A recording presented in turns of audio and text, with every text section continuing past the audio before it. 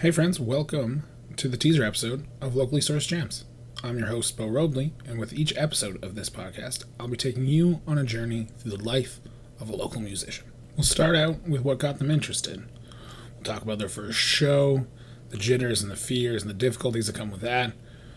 We'll go from there all the way up to present day, all the while covering the highs and more importantly the lows of the life of a local performer.